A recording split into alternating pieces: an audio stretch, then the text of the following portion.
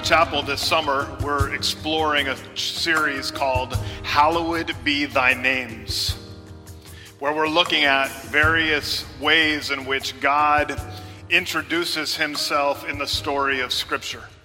Of course, we know him as God, but you realize that there are other ways that God reveals himself in the story of Scripture. When it says in Genesis chapter 1 that in the beginning God created the heaven and the earth, the word behind that word God is actually Elohim. Elohim, the creator God, the God who can. You remember when Abraham is interacting with God in Genesis chapter 17, when God is calling him out to do something, to follow him into a new land. He says, "You are the God Almighty. You are El Shaddai." El Shaddai. You know, when Abraham is interacting with this priest and king in Genesis chapter 14 by the name of Melchizedek, he says that I will follow after God Most High. That is El Elyon. You are, between all other gods, you are the Most High God. You are the one who is worthy of following.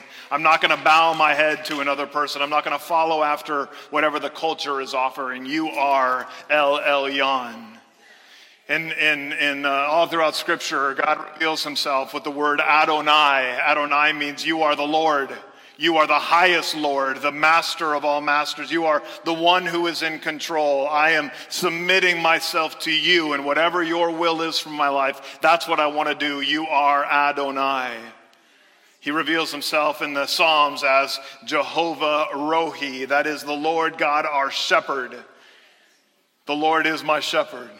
I shall not want. This is what David is declaring, that you are the Lord my shepherd. I can go a lot of different places. I can do a lot of different things, but you are actually the one who is guiding my steps. You are actually the one who is setting my course. I trust you and you alone. You are Jehovah Rohi. Today I want to talk to you about another name of God. That is the name Jehovah Rapha. You spell that R-A-P-H-A, Jehovah Rapha, which means the Lord is our healer. The Lord is our healer. Some of us come to this room today with infirmities, diagnoses, parts of our body that don't feel as good as they should, things that don't feel as good as they did 10 years ago. We feel like things are breaking down a little bit, and we are in need of Jehovah Rapha, the Lord God, our healer. But even if you feel 110% this morning, and if you're ready to do some laps, you're ready to do some jumping jacks, you're here ready to go, the reality is that no matter how you feel, you're here today in need of Jehovah Rapha as well. And the reason why you need Jehovah Rapha is not necessarily because you have a medical diagnosis or a limp or a bum knee or a bad hip, but because by sin you have been separated from a God who loves you. And it's only through the work of his son Jesus that you can be reconciled to the Father. You need Jehovah Rapha today. I need Jehovah Rapha today. The world needs Jehovah Rapha today. He is the Lord, our God, our healer. Amen? Centuries ago, in a community far, far from here, there was a legend that existed about a group of people who found a way to receive healing. The people of this land loved to gather together and worship. They were a worshiping people, and they wanted to go to their temple, and they wanted to worship their God. But the reality was that worship in that temple had rules. And one of the rules was, if you're sick, you can't come in. If you got a bum leg, you can't come in. If you're blind, you can't come in. If you're hard of hearing, you can't come in. You can come in if you're whole, but you can't come in if you're broken. Well, in one part of the city, there was this body of water that existed, and it was fed by a natural spring. And according to the legend, whenever the waters of that spring would begin to move, it was the evidence of an angelic being that was present there. And if they thought they could get themselves to the water while it was still stirring, that they might receive healing. And so you can imagine the kinds of people that gathered around this spring. All the broken in society. Everybody with a fever and an infection was present. People who couldn't walk any longer were present. People who couldn't see any longer were present. Everybody wanted to be able to worship, but this group was not able to. And so they gathered around this spring, hoping to see the water stir, hoping that they would be healed. Some of them had lost a little bit of hope in the spring, but that was the only hope they had, and so they were going to even hold on to that. You ever been to the place where you've just got a little bit of hope? You're holding on barely. As a result, here come the people with personality disorders, mental health issues, open wounds, fevers. The blind, the deaf, the crippled, they gather because they have nowhere else to go. And according to the story, one day a man who was perfectly well walked in to the area around the spring. And instead of walking around the sick like all the other healthy people did, this man walked among the sick. He didn't go out of his way to avoid them. In fact, he took time to acknowledge them and even went up to one who looked like he'd been there for a really long time, and he asked him a very intriguing question. The question was, do you want to be healed? Now, you recognize this story, I'm sure, from John chapter 5. Of course, the story that I'm telling is about the story of Jesus at the pool of Bethesda, where he comes to the man who is crippled and he says, do you want to be healed? I want you, though, to insert yourself into the story just for a moment. Imagine that you are the one who is at the pool. Imagine you are the one who is waiting for the water to stir. Imagine you are the one who is interrupted by a guy who looks perfectly normal coming to ask you a question. You're not sure who he is. You don't even know his reputation at this point. But he comes to you and he says, hey, do you want to be healed? What would you say to that person? Most of us would say, yes, absolutely, I want to be healed. But the reality is if we've been there as long as this man had, and it says that he's been infirmed for 38 years, if we've been there as long as he had, we might be saying, you know what? I don't need your silly questions. I'm just waiting for the water to stir. Why don't you move out of the way? Because I'm crippled as it is, and it's going to take me a long time to move when I see that water move. So just move on, sir. Your question is insulting to me. Of course I want to be healed. Of course I want to be healed. You see, the difference between you and I asking that question and Jesus asking that question is that Jesus is the eternal Son of God, and you and I are not. And so when Jesus comes in and he asks that question, he's not just asking, hey, I've got a question. Do you want to be healed? He's asking, are you ready to be healed? Are you prepared for what I can do for you? And the man says, I'm not sure that you understand, sir. I've been waiting here for a long time. I need somebody to help me get down to the water. And Jesus, in that moment, at an instant, because he is the eternal Son of God, because he is the Creator himself, because he has all power, he says to that man, get up and walk. Just get up and walk. Today I want to talk about Jehovah Rapha, the Lord who is our healer. And to do that this morning, I'd like to take you back in Scripture to a place where Jehovah Rapha is first introduced to us. You see, many of the names of God that we see in Scripture are names that other people ascribe to him. Like I said in Psalm 23, David declares, you are the Lord my shepherd. But there's a few places where God tells the people, this is who I am. And Exodus chapter 15 is one of those places where God says to the people of Israel and to Moses specifically, you need to understand who I am. I am Jehovah Rapha. I am the Lord, your healer. But let me first set the scene for you to understand what's going on. If you have your Bibles, do you have a Bible? If you could open it to Exodus chapter 15. If you've found Exodus chapter 15, say amen. Amen. All right. At the top of my Bible, Exodus chapter 15, right before the words in verse 1, there's a little phrase written there by the translators to tell me what's about to come, a chapter heading. Do any of you have a chapter heading over Exodus chapter 15? Mine says, this is a song of Moses. Moses is singing a song. When do you sing songs? When you're happy, right?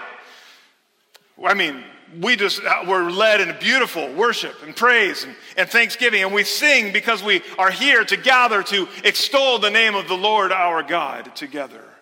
We're blessed to be here. We're blessed to declare his goodness. Moses in Exodus chapter 15 is blessed to declare the goodness of God. And why? Because of what just happened in Exodus chapter 14. And so if you look back in your Bible to Exodus chapter 14, what you're going to see is the story of Moses leading the people of Israel through the Red Sea, and the armies of Egypt having the waters of the Red Sea crash down on them, and all of the people who are pursuing Moses and the Israelites perishing in the Red Sea, and Moses now getting on the other side with all of the people. He didn't lose a one of them.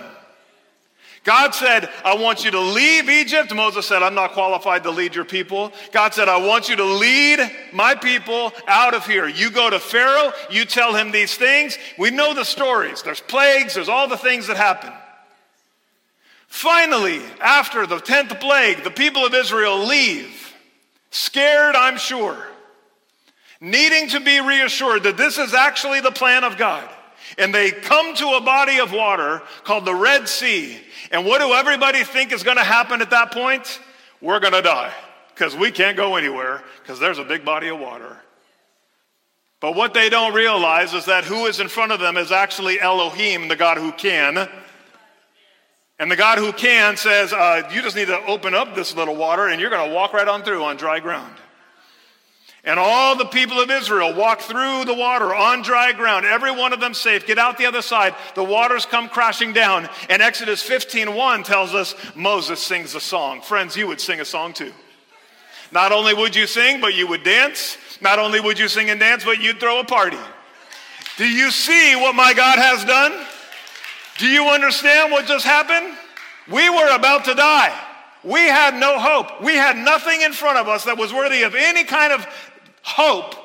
And what did God do? He showed up and the waters moved and we walked through on dry ground. We don't even have mud in our toes. We walked through on dry ground. We got to the other side and then the waters came crashing down and all of our enemies have perished and there is a huge body of water between our pursuers and our promised land. I would sing and dance too. We'd be having a barbecue out there. We'd be having food. We'd be having a serious party out there. And Moses sings. And what does Moses sing? He says, I will sing to the Lord, for he has triumphed gloriously. The horse and his rider, he's thrown them into the sea. The Lord is my strength and my song, and he has become my salvation. This is my God. I will praise him, my father's God, and I will exalt him. The Lord is a man of war. The Lord is his name. This is my God. Let's sing about him. And I'm sure that Moses, as he's singing his song, is gathering the people of Israel. By the way, they think that there was probably over 1 million people that had left Egypt at this time. He's gathered them all around, and I'm sure he's the choir leader at this point. He's teaching them the song. He's giving them their parts. There, you can do this part over here. You do this part. Everybody's singing together. Everybody getting their praise on out there in the wilderness. And Moses is feeling good because God has showed up. And God has rescued. And Moses gets out his little Google Maps. Not really, but whatever. Gets out whatever map he has and he looks at it and he says, hey, here to the promised land should take about 10 days. Give or take a couple of days with this large crowd, we'll call it 2 weeks. All we have to do, guys, is move that direction for 2 weeks and we have reached the land of promise. Let's go. Line up. So they get in line and they start walking and they're singing their song and it sounds good and everybody's happy and Moses is feeling good and they get to the end of day 1. All right, that was a good day. Let's set up camp here. Go ahead and pass around the water. Sorry, water? We don't have water. Just came through the Red Sea. We just barely got rescued. We don't have water. All right, no problem. Go to bed. Next day, get up. Let's keep walking. We're 9 days away. We go fast. 9 days away. As they're walking, they're still singing and humming, but it's getting quieter because they're getting thirstier. Still no water. Shoot. Now what do? Go to bed, get up the next morning. Now it's the third day. You know, I like some of these survivalist shows. You've seen these on TV? There's one called Alone. They take people, they put them out in the wilderness all by themselves. They say, you figure it out. You figure out your food, figure out your shelter, figure it all out yourself. On these survivalist shows, there's a rule of threes. The rule of three goes like this. If you get left out in the elements unprotected, you've got about 3 hours. If you can't find a clean water source, you got about 3 days. And if you can't get any food, you got about 3 weeks. If you're left out exposed, you got 3 hours, it's going to get turned really ugly for you. If you don't have water for 3 days, you're going to start dehydrating, and that's not going to be good. And if you can't get food in 3 weeks, you're going to start withering away, and your reserves are going to be depleted. You're not going to be able to survive very long. Look at what the text says in Exodus chapter 15, verse 22. Then Moses made Israel set out from the Dead Sea, and they went into the wilderness of Shur, and they went 3 days in the wilderness, and they found no water. This is not a good situation. That song has been depleted. They're not singing anymore. And neither would you be, by the way. That song would have left me on day 1.5 at best. And he's out there and he's leading his people and they're getting tired and they're hot and they're looking for water. There's no water to be found. And so it says in verse 23, when they came to Marah, they could not drink the water of Marah because it was bitter. Therefore it was named Marah. That is a redundant verse. Do you hear that? When they came to Marah, they couldn't drink the water of Marah because it was bitter. Therefore, it was named Marah. I think he's trying to tell us something. You know what Marah means? Let me translate the verse for you. When they came to the place of bitterness, they could not drink the water of bitterness because it was bitter. Therefore, they named it a bitter place. That's how you translate that verse. He uses the word Marah 4 times. He uses the word Mar 1 time. This word means bitter. When they came to a bitter place, they could not drink the bitter water because the water was bitter, so they named the place Bitter Place.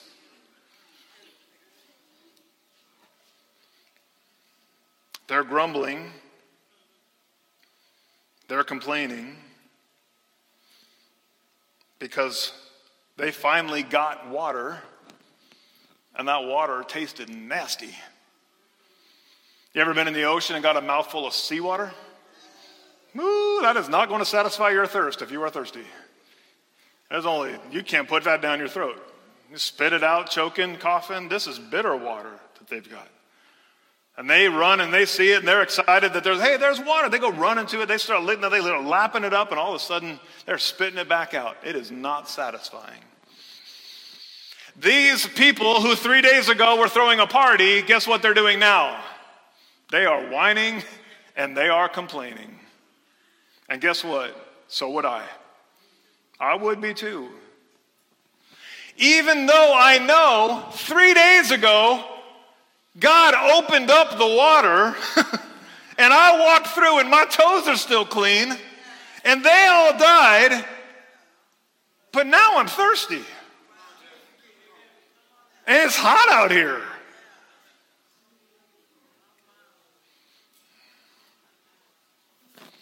So it says the people grumbled against Moses, saying, "What shall we drink? What should we do?"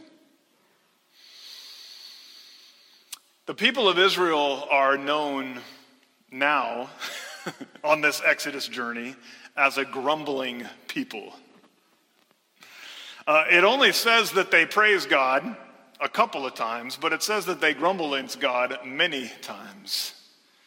In fact, grumbling and complaining kind of becomes their native language, doesn't it? Has it ever been yours? Sorry to step on your feet right there, but has it ever been yours? Life got difficult. Situation got uncomfortable. Air conditioner broke. whatever, and you became grumbling, and you became complaining, and you forgot the fact that God delivered. And because he delivered, he can still deliver today. And when we lose perspective about who God is and about what God can do, the natural heart language that comes out is grumbling and complaining.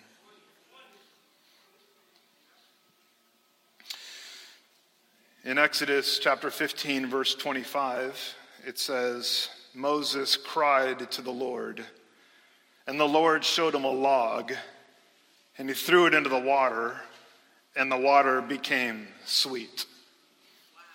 I'm sorry. What happened? Did you hear that? They were at a pool of water that was nasty tasting, and God showed him a log, and he took the log and he threw it into the water, and the water started tasting good. Now, science tells you the way we purify water is not by throwing sticks into a puddle. That doesn't work scientifically. Try it. Go to the ocean. Grab a big old log with you. Drag it down across the beach. I'm going to chuck this thing in the water. Watch this water turn sweet. That is not how science works. You don't clean water by throwing sticks at it. But here's the lesson that I think we need to see, is that God is not a God who is ruled by the laws of science. It is not necessary for God to follow the laws of science because he created science. He created the world. If God wants to use a dirty old stick to clean water, God can do that. If God wanted to take a log and throw that log in the water and make that water clean, he can do that. The point is not that the log cleaned the water. The point is that it was God who told him to throw it. And if God says, do what feels uncomfortable, do what doesn't make sense, do what is scientifically impossible, and watch me move, then guess what we should do? We should start throwing logs into water. We should start throwing the logs. If that's what God says to do, that's what we should do. So here's the principle. It says, the Lord made for them a statute and a rule on that day. And there he tested them, saying, if you will diligently listen to the voice of the Lord your God, and if you will do what is right in his eyes, and if you will give ear to his commandments and keep all of his statutes, I will put none of the diseases on you that I put on the Egyptians, for I am Jehovah Rapha. I am the Lord your healer. If you want to experience the life that I have for you, if you want to experience the future that I have for you, if you want to know how I can take a dirty puddle and throw a log into it and make it clean, the way that I can do that is by you listening to my voice, you obeying my statutes, you trusting that I am God, you following after my law. If you do what I ask you to do, you will be free from disease. I'm Jehovah Rapha. I'm the God who heals. I'm the God who makes things better. You see, healing in the scriptures at times looks like physical healing. Blind people being able to see, lame people being able to get up and walk, deaf people having their ears opened up, people with an issue of blood having that taken care of, even people who are physically dead being raised from the dead. There are times in Scripture when healing looks like physical problems being taken care of. There's other times in Scripture when healing looks different than that. Here's what I mean. Every time you see the word healing in Scripture, it's not always referring to physical healing. But what it is always referring to is wholeness and restoration. Wholeness and restoration is what healing is all about. So when you are sick and you come to your brothers and sisters and you say, please pray for me, I am sick. What you are really praying for is pray that the Lord would make me whole again and that he would restore my health.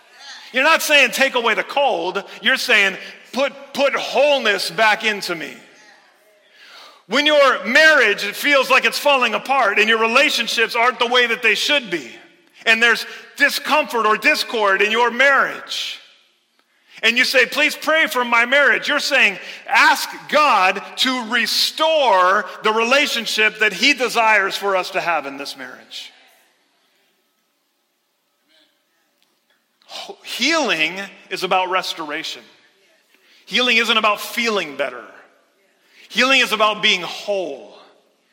And when we are in Christ, all of us who are in Christ recognize I have a problem that separates me from God called sin, that is a disease that is eating at my inside, and what I need more than anything else is Jehovah Rapha, the God who heals, to take this sin disease and make it clean, restore it, make me whole, fix the problem. You see, you and I do a lot of different things to try to fix our own problems. Most of them don't work. Maybe what we need to do is start throwing logs at those problems. I'm just kidding. But the reality is, we need to trust that God is actually in control. All through Scripture, there are examples of healing that is not physical healing. Psalm 30, it says, "O Lord my God, I cried to you for help, and you healed me." I was in distress. I said, God, help me. And it doesn't say that he helped me. It says that he healed me. He restored my situation. He made my brokenness whole.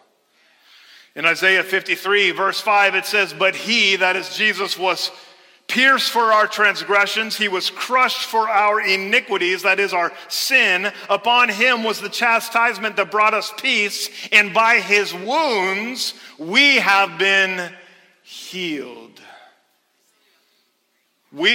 Isaiah 53, we are sinners, we are broken. It was our sin, it was our iniquity that caused him to be crushed. But the crushing from our iniquities was actually what brings about healing for us. Jeremiah 30 says, "A voice on the bare heights is heard, the weeping and pleading of Israel's sons, because they have perverted their way. They have forgotten the Lord their God. And God says to them, 'Return, you faithless sons, and I will heal your faithlessness.'" You see, healing is not just about physical infirmity. It's not just about sickness. Healing is about things that are broken being put back together. Things that are broken being put back together. Restoration, healing, reconciliation. This is what Jehovah Rapha is all about. A God who puts things back together. If you flip to the very end of the story in Revelation chapter 22. In Revelation 22, it says in verses 1 and 2, "Then an angel showed me a river of the water of life. It was bright as crystal, flowing from the throne of God and the Lamb through the middle of the street of the city. On either side of the river there was a tree of life with 12 kinds of fruit, yielding its fruit each month. And the leaves of the tree were for the healing of the nations." At the very end of the story, Revelation 22, the last chapter of the Bible, we are reminded that what we are looking forward to is a city with a river in it and trees growing in that river that provide healing. Because in that city, guess what there is no longer? Sickness, brokenness, broken relationships, sin, no more weeping, no more crying. It all gets fixed. It all gets put back together. It all gets restored. It's all made whole because there is healing for the nations. When you look at the story in Exodus chapter 15, I recognize that there's sometimes when we have to endure the test in order to experience the blessing. And sometimes when we're in the middle of it and we're calling out to God, he doesn't move as quickly as we want him to. You've been there. Come on, God, what's going on? I've been asking now for at least 3 weeks. thinking like that's a long time. I've been asking for at least 3 months, 3 years, 3 decades. God, I've been asking for the salvation of this family member. I've been praying for a healing of this disease. God, are you listening? Are you listening, God? Because I'm feeling really alone. And I'm feeling like it's falling apart, and my hope is getting really thin.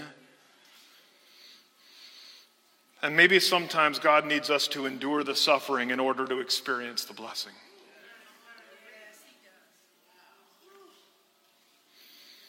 It says in verse 27 of Exodus chapter 15 that after the stick had been thrown into the water, after it had been made clean, after God had used that situation to reestablish with the people of Israel, don't stress, I got this. I'm in control.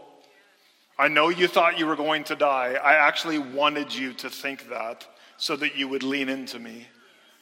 I actually needed you to feel that weight so that you would trust that I've got this. I actually needed you to go through that deep, dark place, that place of doubt, that place of frustration, even that place of grumbling, because it was only there that you would really listen to me when we threw that water in and it got clean. But you needed to go through it. You had to endure the suffering in order to experience the blessing. And so it says in verse 27 that right after that situation, they came to Elim. In other words, they leave the place of bitter water with the bitter water that finally got sweet, the place they called bitter. They leave bitterness and they go to Elim. Guess what Elim looks like according to verse 27? They came to Elim and there were 12 springs of water and 70 palm trees, and they camped there by the water. You see, you had to go through the suffering of Mara to get to the blessing of Elim. If you don't go through Mara, I can't show you Elim. You've got to go here in order to get there. But you got to know that as you go from there to here, if you listen to me, if you trust my voice, if you do the things that I'm calling you to do, then even when you feel like it's all falling apart, you can know this: I am Jehovah Rapha. I will fix this. I will make it right. And when your families and your neighborhoods and our society and everything feels like it's falling apart, in reality, there is a God who reigns and nothing falls apart on his watch. He is Jehovah Rapha. Nothing falls apart as long as God is in control. And all he asks us to do is trust him, call him, look to him, listen to him, follow him. And even if it hurts to get there, he's going to take us to the blessing. He's going to get us to the blessing. He will restore, he will make whole, he will make new, because that's the character of our God. That's who he is. He can't be anything other than who he is. And so what is necessary for you and me is simply to trust that who he is enough for you. Who he is enough. You don't need him to be any more than who he is. He's enough. He's good. He's faithful. And he'll take you from there to there because he's faithful. And so the question that all of us need to answer is the same question that Jesus asked the lame man at the pool of Bethesda. The question is, do you want to be healed? Do you want to be healed? That doesn't mean that everything in life is going to automatically become roses. It may be that you're on your way from Mara. But do you want to be healed? Do you want to trust that the God who says he is enough is in fact enough? Do you want to believe that he is Jehovah Rapha? Do you want to believe that his plan for your life is blessing, not curses? Do you want to know that his desire is to walk you through the pain of this world in order to deliver you to Elim? Do you know that his plan for you is to sit by the waters where the springs are plenty? not to experience the bitterness of Mara. That is not his plan for those who are in Jesus. His plan is deliverance, wholeness, restoration, reconciliation. He is God, the Lord, Jehovah, the God who heals. Do you want to be healed? In John chapter 5, Jesus concludes that story by saying, "Truly I say to you, whoever hears my words and believes him who sent me has eternal life. He does not come into judgment. He has now passed from death to life." From Mara to Elam. From wilderness to promise. From brokenness to wholeness. From discord to reconciliation. If you trust Jesus, he moves you from the mess of this world into the blessing of his eternal promise according to his timeline, not according to yours. And so, do you want to be healed? Do you want to be healed? Maybe you're here today experiencing a place of need for healing. It might be physical. You might have received a very difficult diagnosis. You might be walking through treatments right now. And you're praying, "God, I would love for you to show up and heal me." Here's the thing about physical healing, though. It's temporary. Because even if you get better, you're going to die, I'm sorry to tell you. So, when we pray for physical healing, we do want to feel better, but what we really want is that the glory of God would be revealed in the healing. That the testimony of God's goodness would be revealed, that we might be able to tell people, look what God did, not look at me. Look at what God did. Look how he moved. Look how he acted. And if he chooses not to heal in a physical way, that doesn't mean that he's any less powerful. It just means that he has a different timeline than what you and I experience. And even in the valley, yet I will praise him. Because I believe that he is Jehovah Rapha, and I believe his character doesn't change, and I believe he is enough, and I believe he can do what he wants to do. So do you want to be healed? I'd love to be able to pray for you this morning if you do. Maybe it's physical, maybe it's relational. You've got relationships that are busted up. You've got discord with neighbors, friends, family members. And you're not at peace, and you need healing in that area. Relational healing. Maybe it's emotional. You're in a valley of depression. You're in a place where you can't see the light. You feel like there is no light sometimes. The world feels like it's closing in around you, and what you need is to be healed from that depression so that you can see clearly. Maybe you need spiritual healing. Maybe you need to repent of your sins and turn and trust in Jesus. If you want to be healed, I'd love to be able to pray for you today. And I'd love for you to stand so that I would know who I'm praying for. If you desire to experience the healing of God today and to trust beyond a shadow of a doubt that there is a God named Jehovah Rapha. And I'm going to trust the God who heals today. Even if it means I have to stay in Mara for a while. Oh God, our Heavenly Father, the one who is faithful, the one who is good, the one who reveals himself as Jehovah Rapha, the Lord God, our healer, we ask, God, that you would bring healing in this room. Would you heal broken bodies by restoring them and making them whole? Would you heal broken relationships by restoring them and bringing unity? Would you restore broken emotions by allowing the light of your goodness to shine over our lives? Would you restore and heal broken spirits by calling us to repent from our sins and to confess them? Because if we confess our sins, you are faithful and you are just to forgive us of those sins, and you will cleanse us from all that unrighteousness. God, would you please bring your healing in this room? Would we leave this room knowing that Jehovah Rapha is in control? Would we leave this room trusting that even though the journey through Mara may be much longer than we want it to be, that you have the ability to take what is bitter and make it sweet. That you have the ability to take us through that situation and point us to the springs of Elim where we can experience life.